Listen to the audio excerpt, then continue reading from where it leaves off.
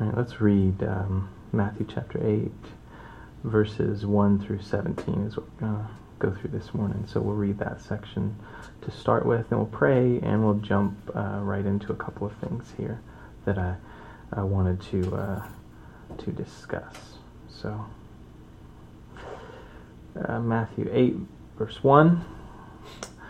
When he had come down from the mountain, that's Jesus, just when he had come down from the mountain, great multitudes followed him.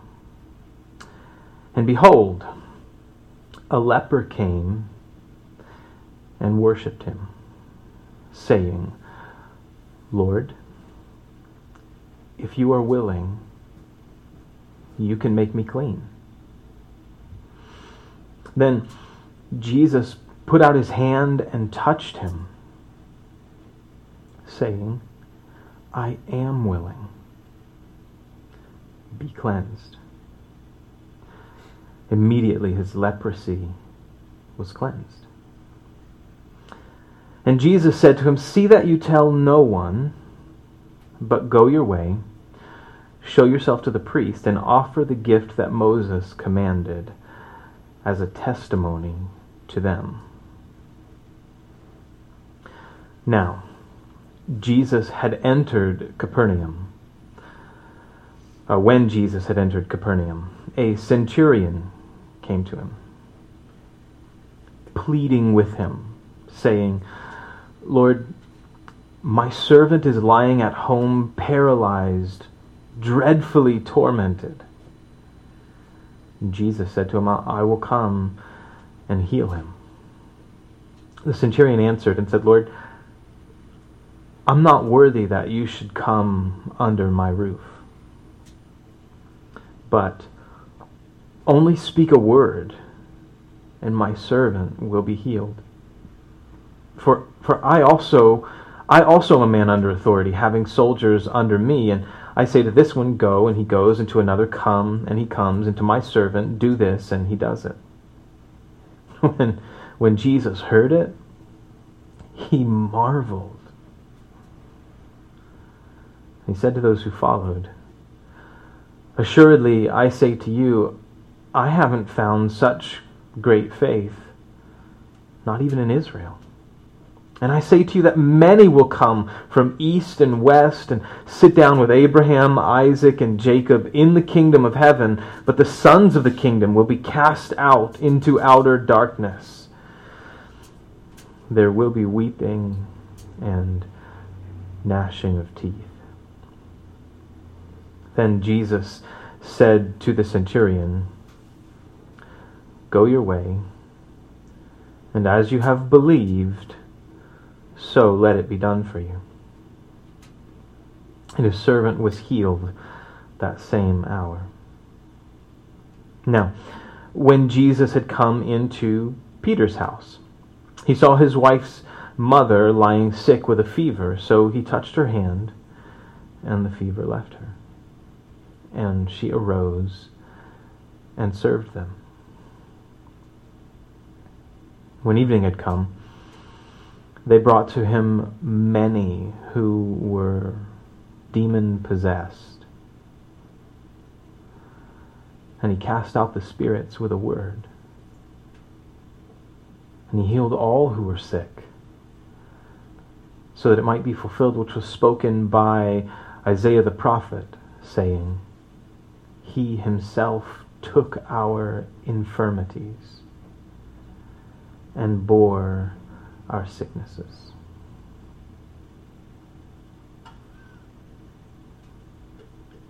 Let's pray.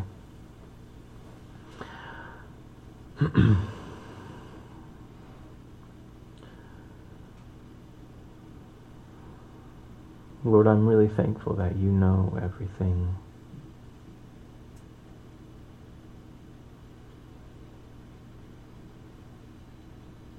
And I want for us to be, for me and for us together, to be people who learn more and more about what it means to trust you, to just lean on you, to recognize our frailty.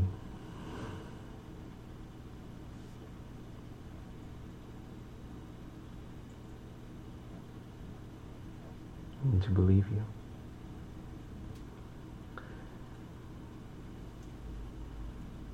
I confess, Father, I don't know why you do the things that you do, or why you don't do the things that I think you should do sometimes. But I know that you know way more than us, and that everything that exists is for you anyhow. So Lord, I pray that you would teach me and us to trust you, God. I thank you for your love that is steadfast. I thank you for your love that is patient, Lord. And it's, Lord, what I want is for us to be people who are growing more and more into walking in that kind of love. In the fellowship of your Spirit, united together with you, that you are living through us, Lord. And that it would be to the benefit of our families, our spouses, and our kids, and our friends, and our extended families, Lord. And that your life in us and through us would be to the benefit of our city and to the benefit of the poor around us.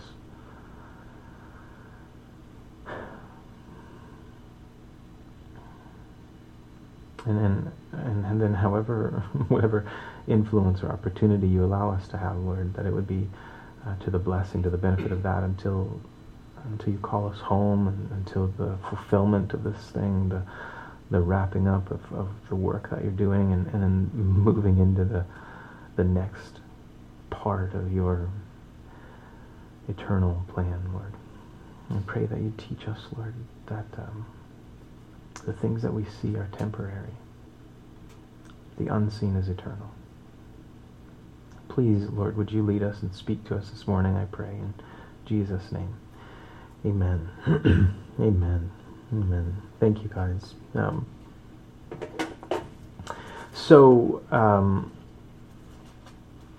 As I was looking at the next section of Matthew here, and then kind of going over and looking at an overview of the rest of the book of Matthew, what we find is a lot of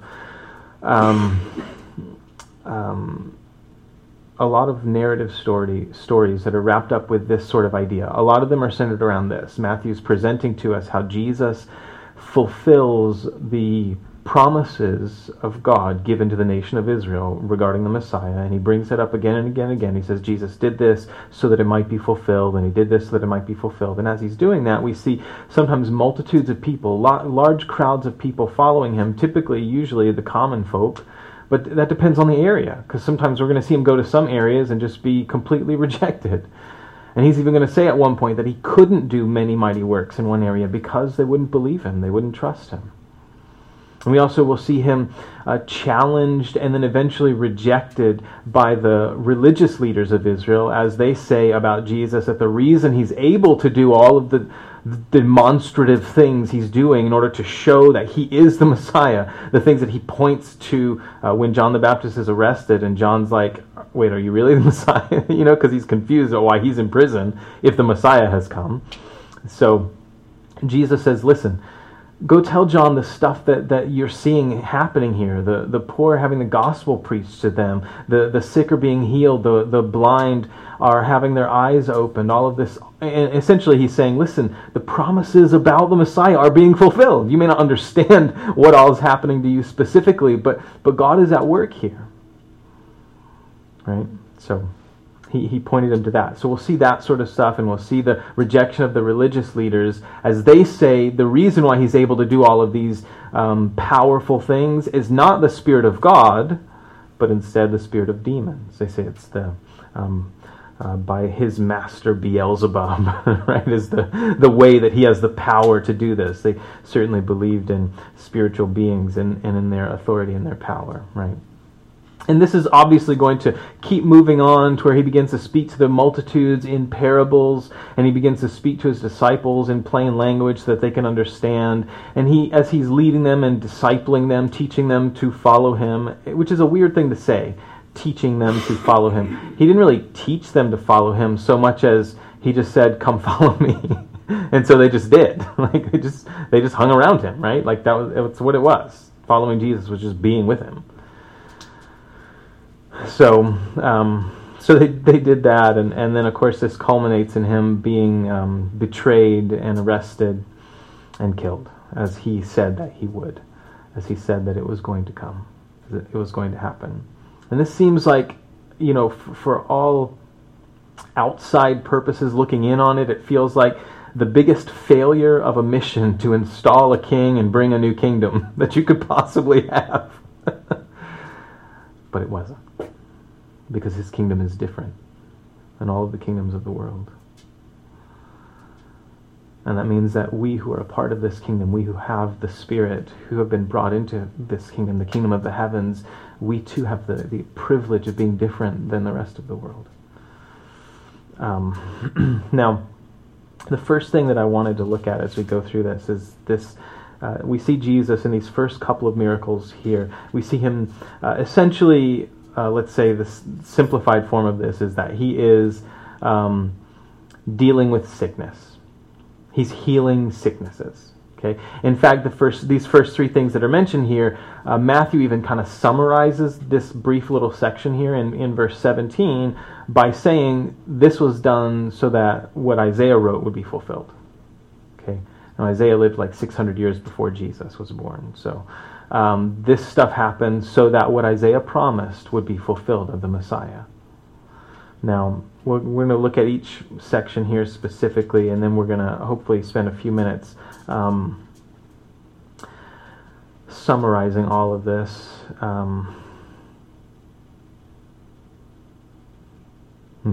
Well, let's begin with verse 1. Sorry, I'm processing some stuff in my head here. So let's begin in verse 1. When he had come down from the mountain, that of course was the mount that he had just spoken to the disciples on, and then multitudes of people. He had just given to them what we call the Sermon on the Mount. He'd just been up there on the mountain teaching them. Provides naturally great acoustics so that you can speak, from one place. You don't have to have a PA system. They didn't have those back then.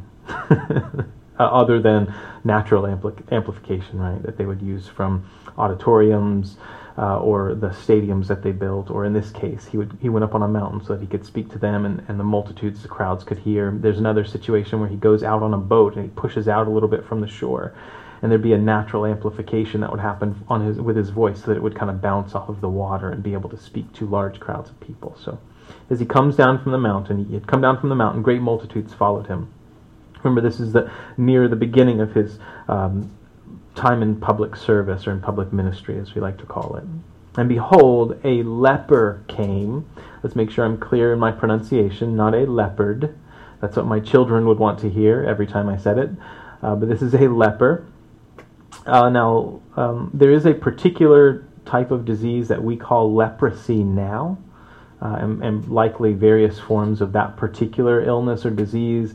It's like a degenerative disease that causes you to lose feeling in parts of your body, and typically, frequently, lepers may, as they lose the feeling in different parts of their body, accidents would happen. They would smash their nose or smash their hand or their fingers off, and so many of them are maimed in all sorts of different ways, but they didn't feel it. They couldn't feel it because of the disease itself, because of leprosy. Now, as we deal with leprosy in the Bible, I want you to remember that it's a more generic term than that. It's not that specific modern thing that we may refer to as leprosy, though that probably is included in this, okay, if and when it existed back then.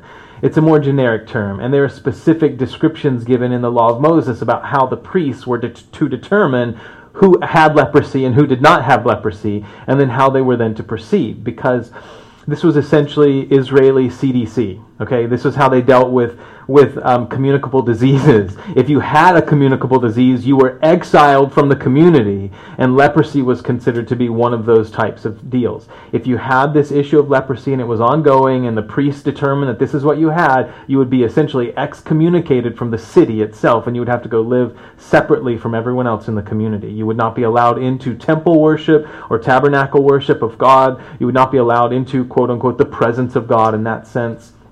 And you would even probably be exiled from your family and from others as in order for them to protect themselves, right, from catching what you got. Okay, that's the idea here. So this leper comes, which is itself a kind of a shocking thing, but Jesus is out and he's on this mountain. He comes down, and this leper comes. The leper came and worshipped him, saying, I love the descriptions of worship here, because again, you and I, when we hear the word worship, what do we think of? We gonna sing some songs! Let's worship! Which is fine. You can worship the Lord by singing to him. But singing a song is not necessarily worship, right? Not necessarily. Worship is an attitude of our hearts. And listen to how they worship the Lord here, how this leper worshiped the Lord. Behold, a leper came and worshipped him, saying, Lord, if you are willing, you can make me clean. I'm really glad that's described as worship. A couple of things. You can make me clean is a statement of confidence in Jesus' ability. I know you're able to do this. Yeah, that's worship. God, I know that you can do this. If you are willing, another part that I love, essentially saying, Lord, it's up to you.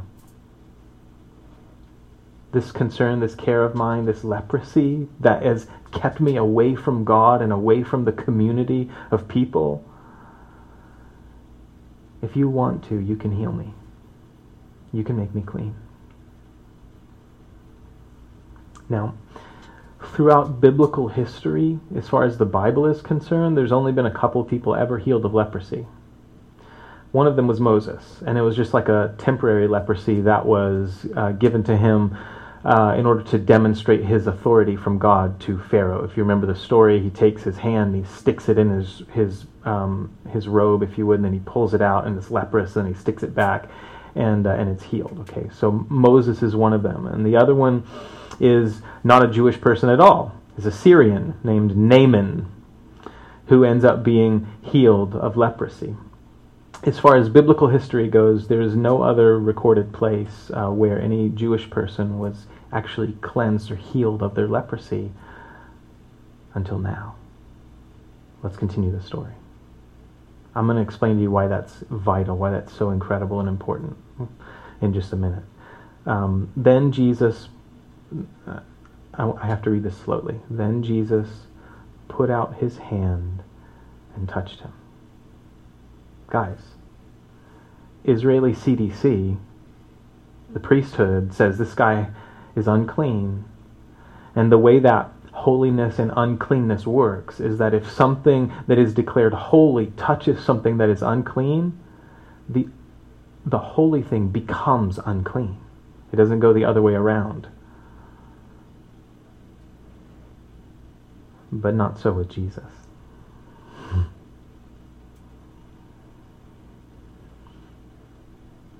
He put out his hand and he touched him. CDC has already said this is a communicable disease. He has to be exiled from the community. He's not allowed to live in our cities. He needs to stay away from his family. He is not allowed to come into the presence of God for worship at the temple. This guy comes to Jesus. This guy who's literally the definition of an outcast from society. Society has deemed, in case you missed that, society has deemed that what this guy has is something that keeps him away from everyone and from everything, and most importantly from God himself. Because where was God? If you were a Jewish person, where did you meet with God? Where was God? At the temple. That's where you go to meet God. That was God's place. The writings had said that God would meet with the nation of Israel between the cherubim. That's cherubs, right? Between the two angels that were formed into the lid of the Ark of the Covenant. The Ark of the Covenant was that wooden box covered in gold that had the 2 stone tablets from Moses, a little pot that had manna in it, and Aaron's rod that supernaturally budded after it was cut off from the tree trunk. Stories that you read about in the Old Testament. That was what was inside the Ark of the Covenant. And on top of that box that was covered with gold was a solid gold lid called the mercy seat. It's just called that because it was a lid that sat on top of it. So the mercy seat sat on top of it. It was made of solid gold, and it had these 2 angels with wings spread out toward each other and wings spread out to the side. And God said, I will meet with you there, between the cherubim, between the cherubs, right there, on the mercy seat. That's where you met with God. So if you have this disease, leprosy, no for you. You don't get to come to God. You don't get to be a part of the community. You don't get to be close to God. And Jesus put out his hand and touched him. I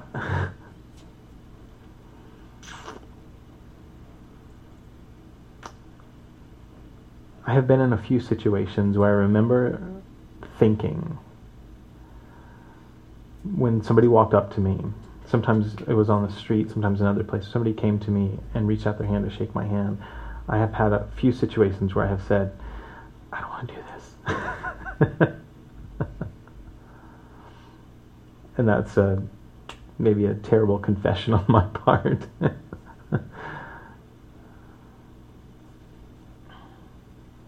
But to my knowledge, I did anyways. At least best I can remember. Jesus put out his hand and touched him. And all the conventional wisdom would be saying, you don't touch a leper. Because what if you get leprosy? Then you are now exiled from the community, from your family. You don't get to go into the presence of God.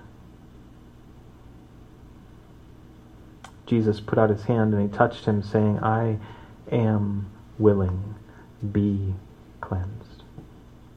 Immediately his leprosy was cleansed.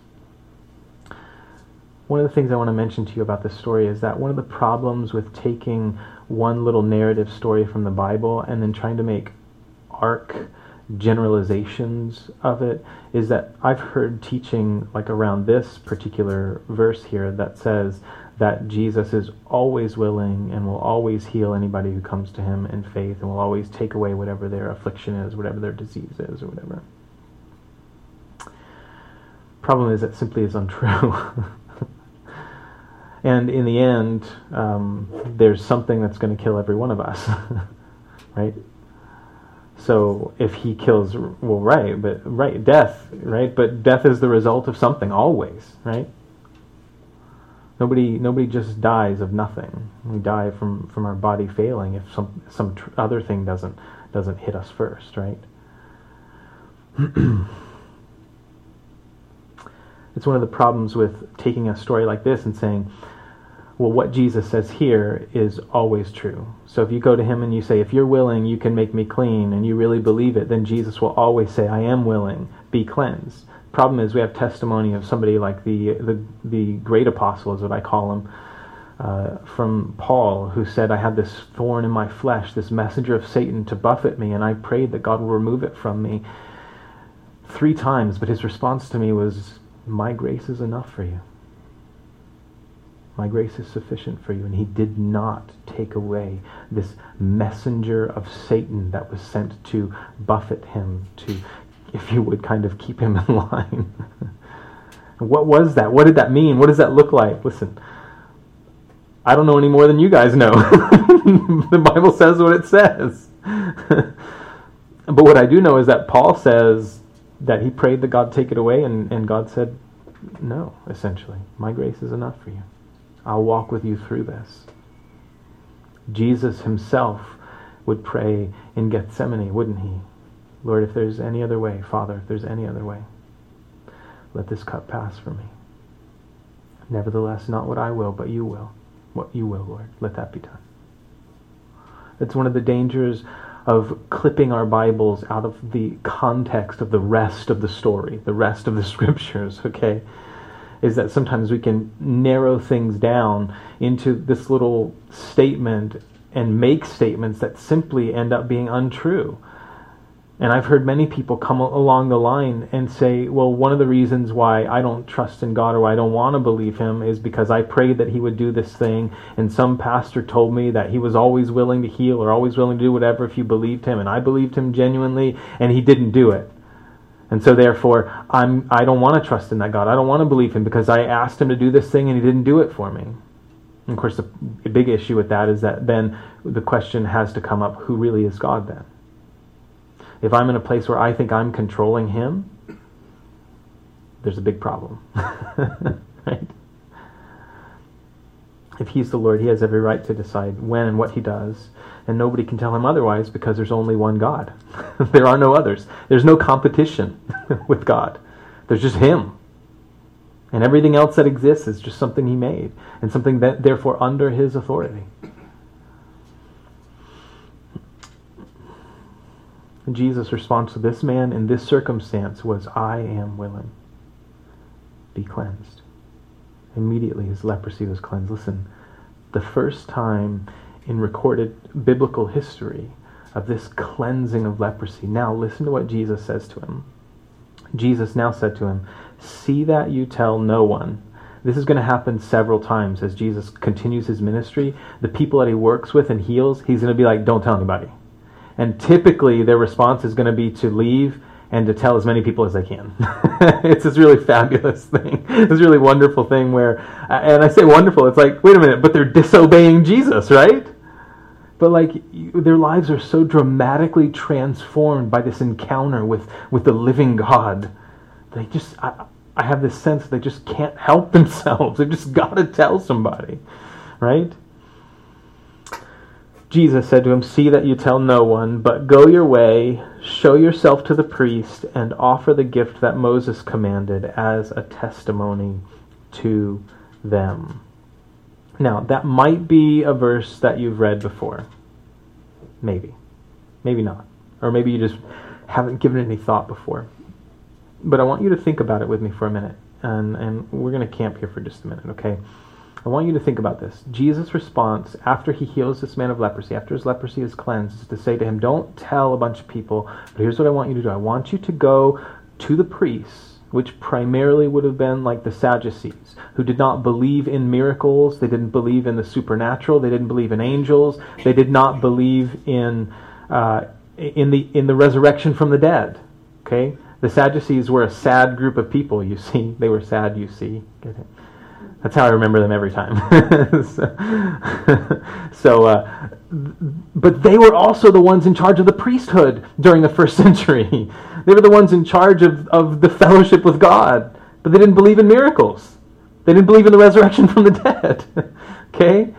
And they didn't believe in angels or spirits at all. Okay? So now Jesus says to them, I want you to go and I want you to show yourself to the priests and offer the thing that Moses commanded you to offer. So he tells him to go and obey the Torah. Go back to what Moses said to offer and offer it. Now, if you want to, look with me at Leviticus 14. If you don't want to grab it, then just listen as intently as you possibly can for me. This is, in Leviticus 14, this is the commandment of God in the day when a leper is cleansed of his leprosy. Now, I want you to stop right there for just a second. Well, let me read chapter 14, Leviticus 14, verse 1. Then the Lord spoke to Moses, saying, this shall be the law of the leper for the day of his cleansing. He shall be brought to the priest. That's verses 1 and 2. Now, stop right there for a second. God gave in the Torah, through Moses, a law about what was to be done when a leper was cleansed of leprosy in Israel. But there is not one place in biblical history where a Jewish person is healed of leprosy after this commandment is given. Doesn't it seem like a waste? Why would he even say it? Why would he give this law, this command that they wouldn't use for thousands of years, maybe 1,000 years or 1,500 years? Why would he do this? Because this is one of the things that is demonstrating to the religious leaders of Israel that Jesus is truly their Messiah. because he's going to do something that they have never seen done before.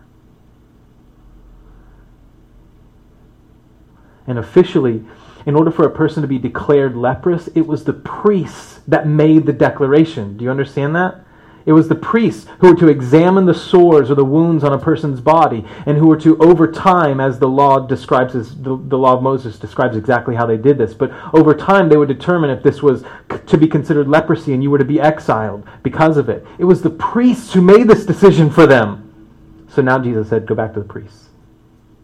I've cleansed you of this leprosy, now go back to the priests and offer to them the gift that Moses commanded. Now listen to this ceremony in Leviticus 14. I want you to listen as intently as you can. This is the ceremony that was to happen whenever a person was cleansed of leprosy according to Moses, according to the Torah. Verse 3 of Leviticus 14 says, "And the priest shall go outside of the camp, and the priest shall examine him." Why? Well, because he's not allowed to come to the temple. He's not allowed to come into the camp. He's supposed to stay outside of it. So the priest has to actually leave to go examine this guy. The priest shall go out of the camp, and the priest shall examine him. And indeed, if the leprosy is healed in the leper, then the priest shall command to take for him who is to be cleansed 2 living and clean birds, cedar wood, scarlet, hyssop, which is like a plant, like a branch thing. And the priest shall command that one of the birds be killed in an earthen vessel over running water. So in like a clay pot, they would kill one of these birds as water flowed into it, over running water. Okay? As for the living bird, he shall take it, the cedar wood and the scarlet and the hyssop, and dip them and the living bird in the blood of the bird that was killed over the running water. So they have this pot that they killed this one bird over, so naturally what's going to fall into that pot? The blood from the bird, right? is going to go into that pot. They're to kill it over the running water, so the blood's going to go into that pot. And now they're to take the living bird, and they're to take all the other things, and they're to dip them in the blood of the first bird that they had killed. Dip them and the living bird in the blood of the bird that was killed over the running water, and he shall sprinkle it 7 times on him who is to be cleansed from the leprosy, and shall pronounce him clean, and shall let the living bird loose in the open field. And he who is to be cleansed, I'll move to verse 8 in just a second. Stop right there and think about that process. They're to take these 2 birds and these other items, and they're to take one of the birds and kill it over this clay pot, essentially, over this pot with running water flowing on it, okay? And then they're to take the other stuff, the living one, dip it in there, and then they're to take the living bird, after they dip even the living bird, not only the other items, but after they dip the living bird, they're to then sprinkle these things, the blood, obviously, 7 times on him who's to be cleansed, and shall pronounce him clean, and then they're to let the living bird loose in the open field. Now, what strikes me about this is that if I try to think about how I would give a symbol or an idea about what resurrection from the dead looks like, but I actually have to kill something in order to do it. What strikes me about this is how incredibly picturesque this is of Jesus' death and burial and resurrection. This bird is to be killed over an earthen vessel, over a clay pot. It's something that Paul would use to speak of us. We have this treasure in earthen vessels, speaking of our bodies. They're just like clay pots. They're to kill the first bird. And the second bird, though, is going to have the blood from the first bird, and the second bird's going to be let go. It's going to be released. To me, it's this incredible picture of death and of resurrection from the dead. Now, obviously, God wasn't making his people into necromancers, so they didn't actually resurrect the dead bird, right? The dead bird didn't come back to life. But it's this incredible illustration. In addition to that, There's no place in recorded biblical history where they would have ever done this ceremony until Jesus comes on the scene and cleanses this man of leprosy and then says, go and offer the sacrifice that Moses commanded. Which means the priests are probably like going to the scrolls and like, wait, we've never done this before. wait. And they got to look it up, right? Probably. They've got to go back to the Torah and be like, wait a minute. We remember studying this, we remember learning about it, but nobody's ever done this thing. Nobody's ever done this ceremony. So now we got to do this thing, right?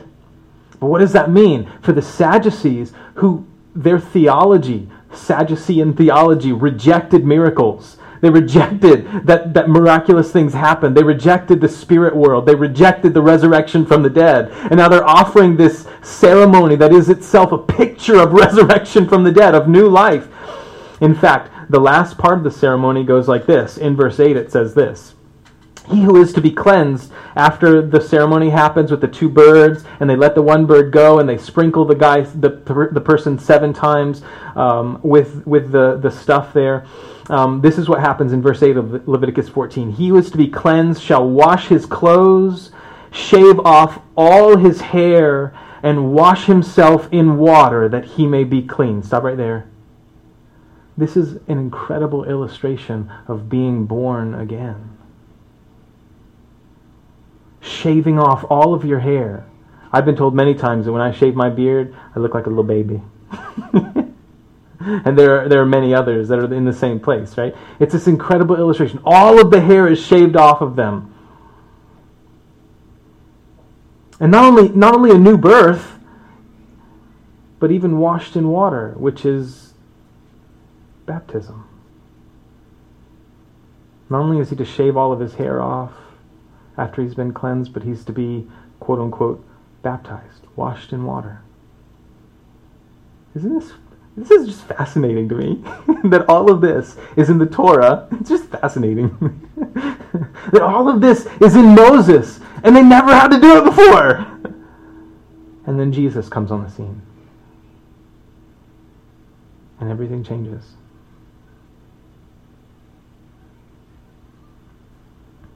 Jesus truly changes everything.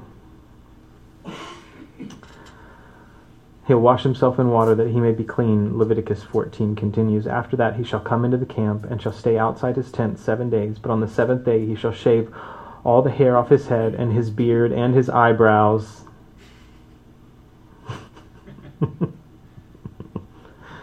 All his hair he shall shave off. He shall wash his clothes and wash his body in water, and he shall be clean. If you remember at the Last Supper, Jesus kneels down to wash the feet of his disciples, and Peter's like, Lord, don't do that to me. You can't serve me like that. And Jesus is like, if I don't wash you, you have no part with me. So then Peter's like, then wash my whole body. Wash all of me. And Jesus' response is, no, you're already clean. Do you understand how much of that is derived from the law of Moses? The things that they're talking about there? And we have, many times we just have no idea how integrated these ideas are in Jewish life. A lot of times because we just haven't studied the law. We haven't really read the scriptures a lot of times. But this incredible picture in Leviticus 14 is this Old Testament illustration of death and resurrection, and then a new birth, a new life of somebody who's been cleansed of leprosy. And it was never utilized until Jesus came. And now Jesus sends him right to the priests. And he says, go show them. Go show these guys. It's just this incredible thing, this incredible situation to me. Offer the gift that Moses commanded as a testimony to them. Now, verse 5, going back to Matthew 8, says this. When Jesus had entered Capernaum, a centurion came to him. Now, this would be a Roman soldier in charge of 100 troops. A centurion. Okay, typically a place of honor in Roman society. It means you had demonstrated some capacity in your military career to serve and to lead, for you to then be put in charge of a group of soldiers. So the centurion came to him when he gets back to Capernaum, which is kind of where his headquarters of ministry is right now, in the beginning part of his ministry. A centurion came to him, pleading with him, saying, and I can't help but hear the humility in this guy's statements. Lord, my servant is lying at home paralyzed, dreadfully tormented. Now, I suffer from a couple of things when it comes to like reading old things. One of them is that sometimes we can be very anachronistic, right? We can read into history things that kind of happened later on and then kind of read them back into it in the time that they really weren't applicable to the way that people were or the way that they are. Other times we just base things, a lot of stuff on speculation based on what we think we've heard about a certain group of people. So if I've heard that centurions are usually tough guys and they're all macho dudes and whatever, and they've proven themselves in battle and that's why they're centurions, and automatically I'm judging this guy to be like a harsh, brute kind of guy. And then to hear him demonstrate this kind of care for one of his servants, I can kind of blow it out of proportion sometimes is all I'm saying. Obviously, this guy cared about his servant. And that's valuable no matter what kind of person we think this guy was. Whether or not we think he was a hard, brutish, whatever kind of guy, or whether or not he was generally a compassionate person. We just don't know that. We don't have that information about him. Okay? The text doesn't say anything about that. All that we know is that he's a centurion. But we do see him, when he comes to Jesus, calling him Lord, which is a fairly normal greeting, but typically it was the way that you'd refer to a master, or somebody who had authority over you, somebody who was an authority figure over you. So this centurion, this Roman military leader, comes to Jesus, and he begins his worship, pleading with him, saying, Lord, my servant is lying at home, paralyzed, dreadfully tormented. I don't know what this guy had. Something that was causing paralysis in his body, and also pain that tormented him. Jesus said to him, to the centurion, I'll come and heal him. That's a pretty good response, right? You go to Jesus, you say, Lord, will you come heal my servant? And the first thing Jesus says is, yeah, I'm going to come and heal him. That's pretty good, right? Now listen to this guy's response. This is why Jesus is surprised, why he marvels at this centurion's response. Because after Jesus already confirms that he's going to come and heal his servant,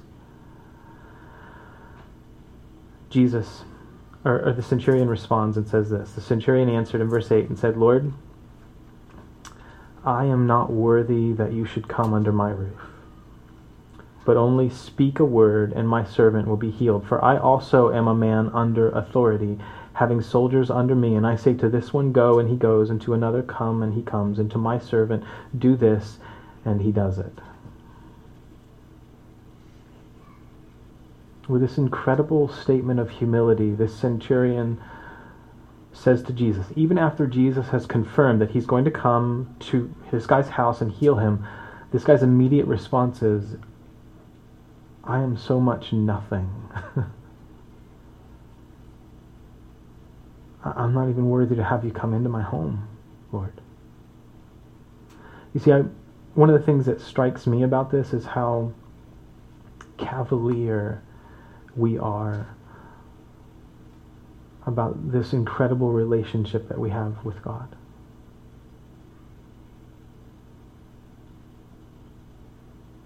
Almost as if we think we deserve it. Sometimes. And this guy, in this incredible act of humility, is just saying, Lord, I know who I am. And I know who you are.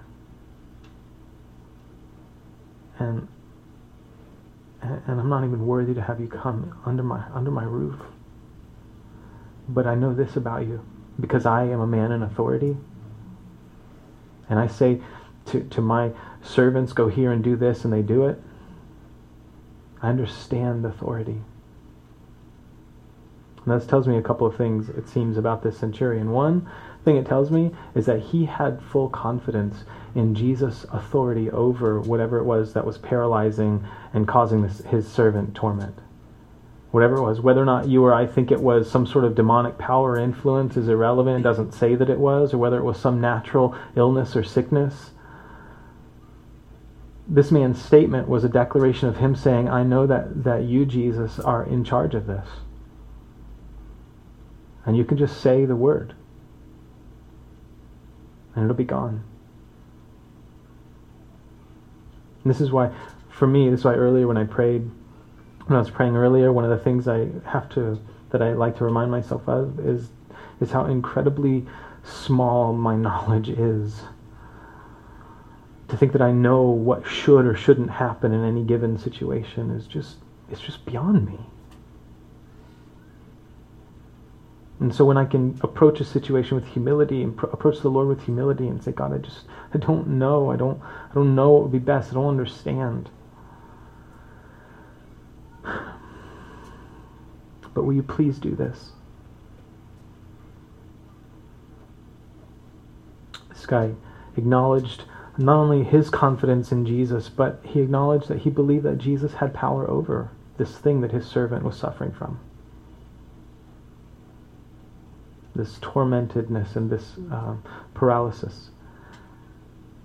So when Jesus heard this guy's statement, verse 10 says, when Jesus heard it, he marveled and said to those who followed, which is a way of being like, whoa, right? He was amazed at this centurion, this Roman guy.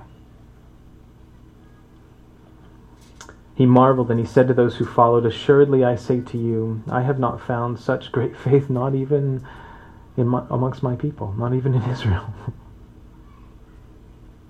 This kind of faith that's willing to say, Lord, everything's in your hands.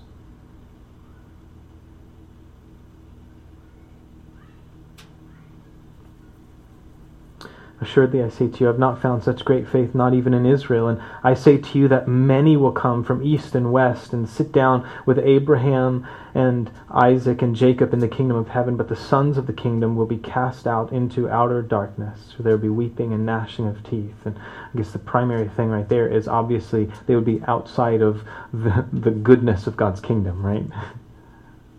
Cast out into darkness, where there is weeping and gnashing of teeth. And without trying to say, this is exactly what this thing means, what I want to make sure that we hear and that we know is that clearly that's not a place you want to be. Right? And yet, Jesus said that many people would come from all of these other places, and they would have fellowship with Abraham, Isaac, and Jacob. They would sit down with them. But the sons of the kingdom, certainly in this context, the way Jesus is referring to the Jews that he's serving right now, to the nation of Israel, because he said, I haven't even found such great faith in all Israel. They're going to be cast out, he said. There'll be weeping and gnashing of teeth. That just wailing, crying out in pain, and the gnashing of teeth, so picturesque, right? Where you're in such pain that you just grind your teeth together. You just gnash your teeth. So after hearing the centurion's response, his confident trust in Jesus' ability, not only to go to his house and heal his servant, but even to command whatever it was that was the problem with his servant, just to command it to be gone, and it would work. It would be gone. After this man makes this kind of declaration of faith, Jesus responds, as we read, by saying, whoa, I haven't even found this kind of faith in Israel. In fact, a lot of people the context here is that they aren't a part of Israel. They're going to come into the kingdom and they're going to enjoy fellowship with Israel's fathers, Abraham, Isaac, and Jacob. The sons of the kingdom will be left out because they're not trusting me. They're not hearing me. And as we continue through Matthew's gospel, it's one of the primary things we're going to see is many Jewish people simply turn away from him. So Jesus then, verse 13, said to the centurion, go your way, and as you've believed, so let it be done for you. Go your way, and as you've believed, so let it be done for you. I mean, it was as simple as that. This is why, This is why I can pray for anything. I can ask for anything. Because everything is easy to the one in control of it all.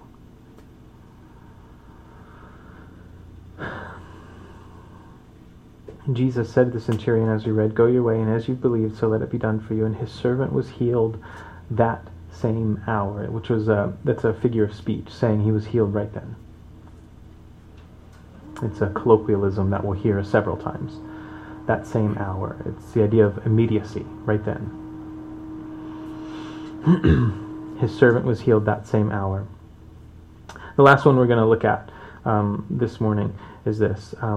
When Jesus had come into Peter's house, he saw his wife's mother lying sick with a fever. A couple of things to note. Peter was married.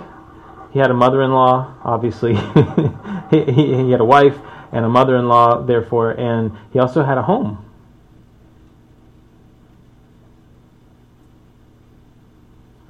When Jesus had come into Peter's house, he saw his wife's mother lying sick with a fever. So he touched her hand, and the fever left her. And she arose and served them. Now you look at what we read in the first two situations that we read about, where the leper was cleansed, and then where the centurion's servant was healed. You read about those, and there's a little bit more description. And this one is just it's like the briefest, the slightest little, oh, by the way, when they got back to Peter's house, after this stuff happened, when they got back to Peter's house, Peter's mother-in-law was sick with a fever, and so Jesus touched her, and it was gone. It's just the briefest little it comes across to me as matter of fact.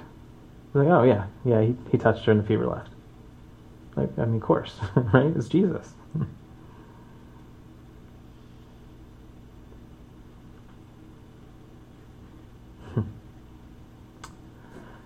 She did something wonderful, by the way, after she was touched by Jesus. She arose and served them. I've seen that happen a lot when people have an encounter with the Lord. They just find themselves motivated to just love others and just serve them. Because God's been so good to them, they just want to help. I think it's really cool to see. Last couple lines here.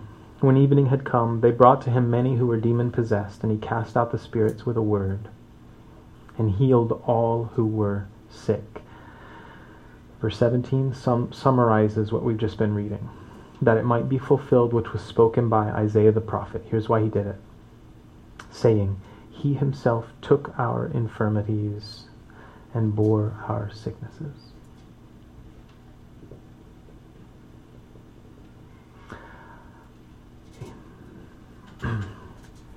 Here's my summary of this beginning part here. Here's what I want to say to summarize what we've been talking about. A couple of things come across to me that I want to make sure I'm clear on. One is this: Jesus is able to do anything he wants, whenever he wants, however he wants, in whatever way he wants. There's nothing that's hard for him. There's nothing. There's nothing that is hard for God. And these three miracles that seem to be just beyond what could be conceivable, they were easy for him. The fever immediately left her. And we're going to, as we continue to go through the text, we're going to see many more types of things happening. The fever left Peter's mother-in-law, and the centurion's servant was healed of this paralysis and whatever was dreadfully tormenting him, right? Maybe it was just the paralysis itself that dreadfully tormented him. And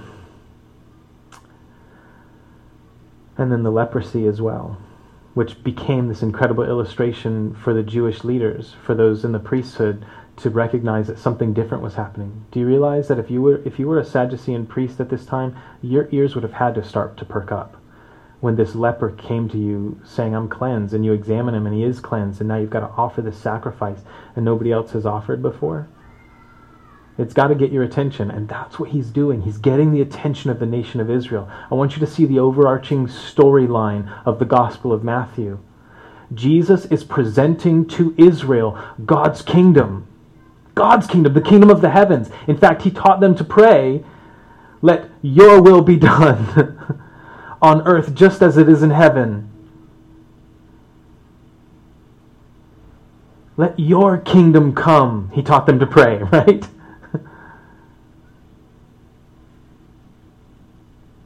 When he began his ministry, after John the Baptist was arrested, he comes on the scene and he begins to say, "Repent, because the kingdom of heaven is at hand." He's announcing to Israel God's kingdom, God's reign, God's authority. This is their hope. This is what they've been waiting for. This is what the prophets have foretold for hundreds and hundreds and hundreds of years. And they haven't even had a prophet on the scene before John the Baptist for a few hundred years. And now all of these things are coming to pass. And Jesus is making it abundantly clear who he is and what he's doing and what his kingdom looks like. And so all of these sicknesses, they're going away. All of these burdens, all of these troubles, all of these things, he's removing them, he's taking them away. And Matthew says he's doing this because of what Isaiah said. And this brings us, of course, to Isaiah 53. Isaiah 53 says this in verse 1, "Who has believed our report, and to whom has the arm of the Lord been revealed? For he," speaking of the Messiah, "shall grow up before him as a tender plant and as a root out of dry ground. He has no form or comeliness, and when we see him, there is no beauty that we should desire him. He is despised and rejected by men, a man of sorrows and acquainted with grief. And we hid, as it were, our faces from him. He was despised, and we did not esteem him. Surely he has borne our griefs and carried our sorrows. Yet we esteemed him stricken, smitten by God, and afflicted. But he was wounded for our transgressions. He was bruised for our iniquities. The chastisement for our peace was upon him, and by his stripes we are healed. All we like sheep have gone astray. We've turned every one to his own way, and the Lord has laid on him the iniquity of us all. He was oppressed and he was afflicted, yet he opened not his mouth. He was led as a lamb to the slaughter, and as a sheep before its shearers is silent, so he opened not his mouth. He was taken from prison and from judgment, and who will declare his generation? For he was cut off from the land of the living. For the transgressions of my people he was stricken, and they made his grave with the wicked, but with the rich at his death, because he had done no violence, nor was any deceit in his mouth. Yes, it pleased the Lord to bruise him. He has put him to grief. When you make his soul an offering for sin, he shall see his seed. He shall prolong his days, and the pleasure of the Lord shall prosper in his hand. He shall see the labor of his soul and be satisfied. By his knowledge my righteous servant shall justify many, for he shall bear their iniquities. Therefore I will divide him a portion with the great, and he shall divide the spoil with the strong, because he poured out his soul unto death, and he was numbered with the transgressors, and he bore the sin of many, and made intercession for the transgressors.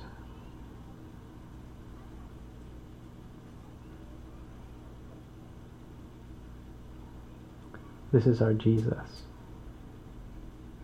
who carries our sorrows, who bore our grief and does. This is our King.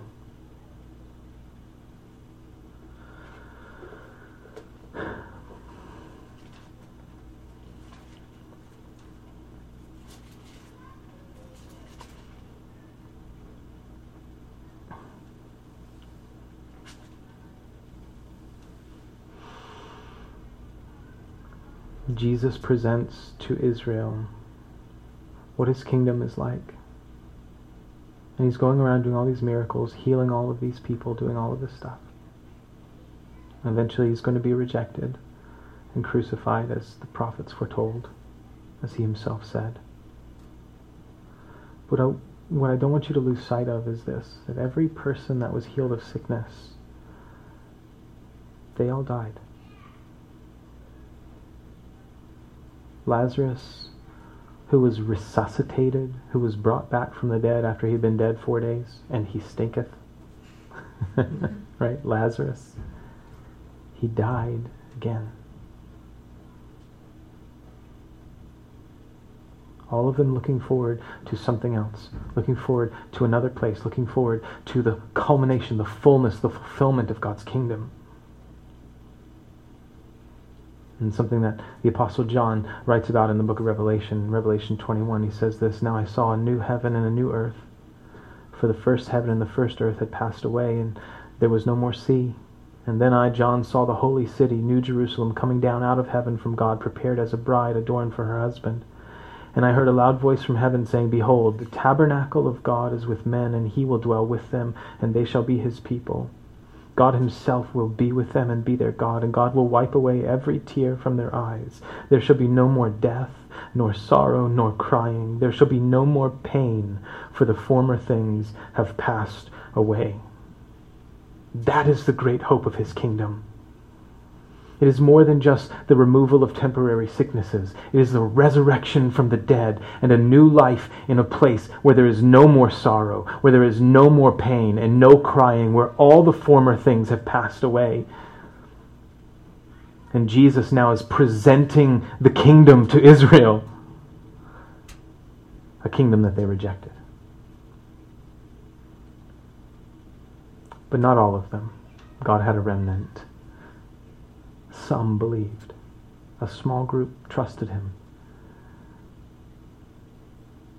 And they become what we call the church, who have the deposit of God's kingdom within us. We share in this great tradition and this great history as we have received of God's Spirit, and we have the deposit of his kingdom now, that we get to live in that authority, live in his authority, in his power, knowing that he is moving everything into a particular direction, one that he has foreordained, and one that will be culminated with this idea of paradise, of garden. Just as it began in a garden, so too will end in a garden, perfect in the beginning and perfect in the new world. No death, no sorrow, no crying. The former things have passed away. Everything is made new. This is our Christian hope. Not just that God will take away my trouble and my sickness. He may or may not. If he does, we rejoice and praise the Lord for it. And when he doesn't, pray that we suffer well with each other, and that we serve each other well, knowing that there's a better resurrection. Knowing that even when somebody is healed or cleansed of something, that they still die.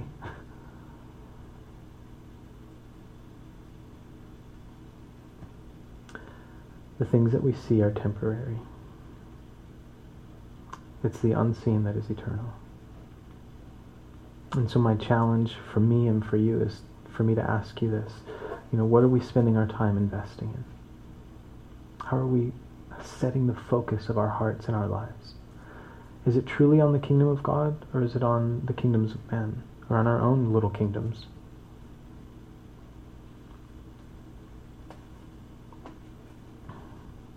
All of this was done so that it might be fulfilled. What was spoken by Isaiah. He has carried our sicknesses. By his stripes we are healed. And I don't know when you and I will fully enter into that, obviously. But the promise is there for us if we would lay hold of it by faith. And if we would trust him.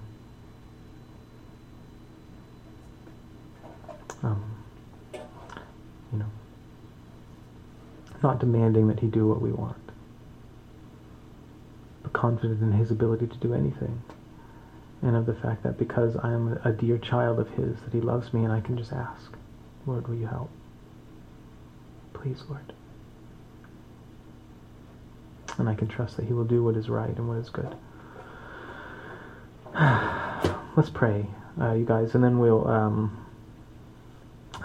Josh will come and sing a song. And when he sings the song, I want you guys to come up, if you would, and grab some bread and a cup, if you would, and we'll have communion here. We'll take a couple of minutes here to have communion. If you want to come up and sing.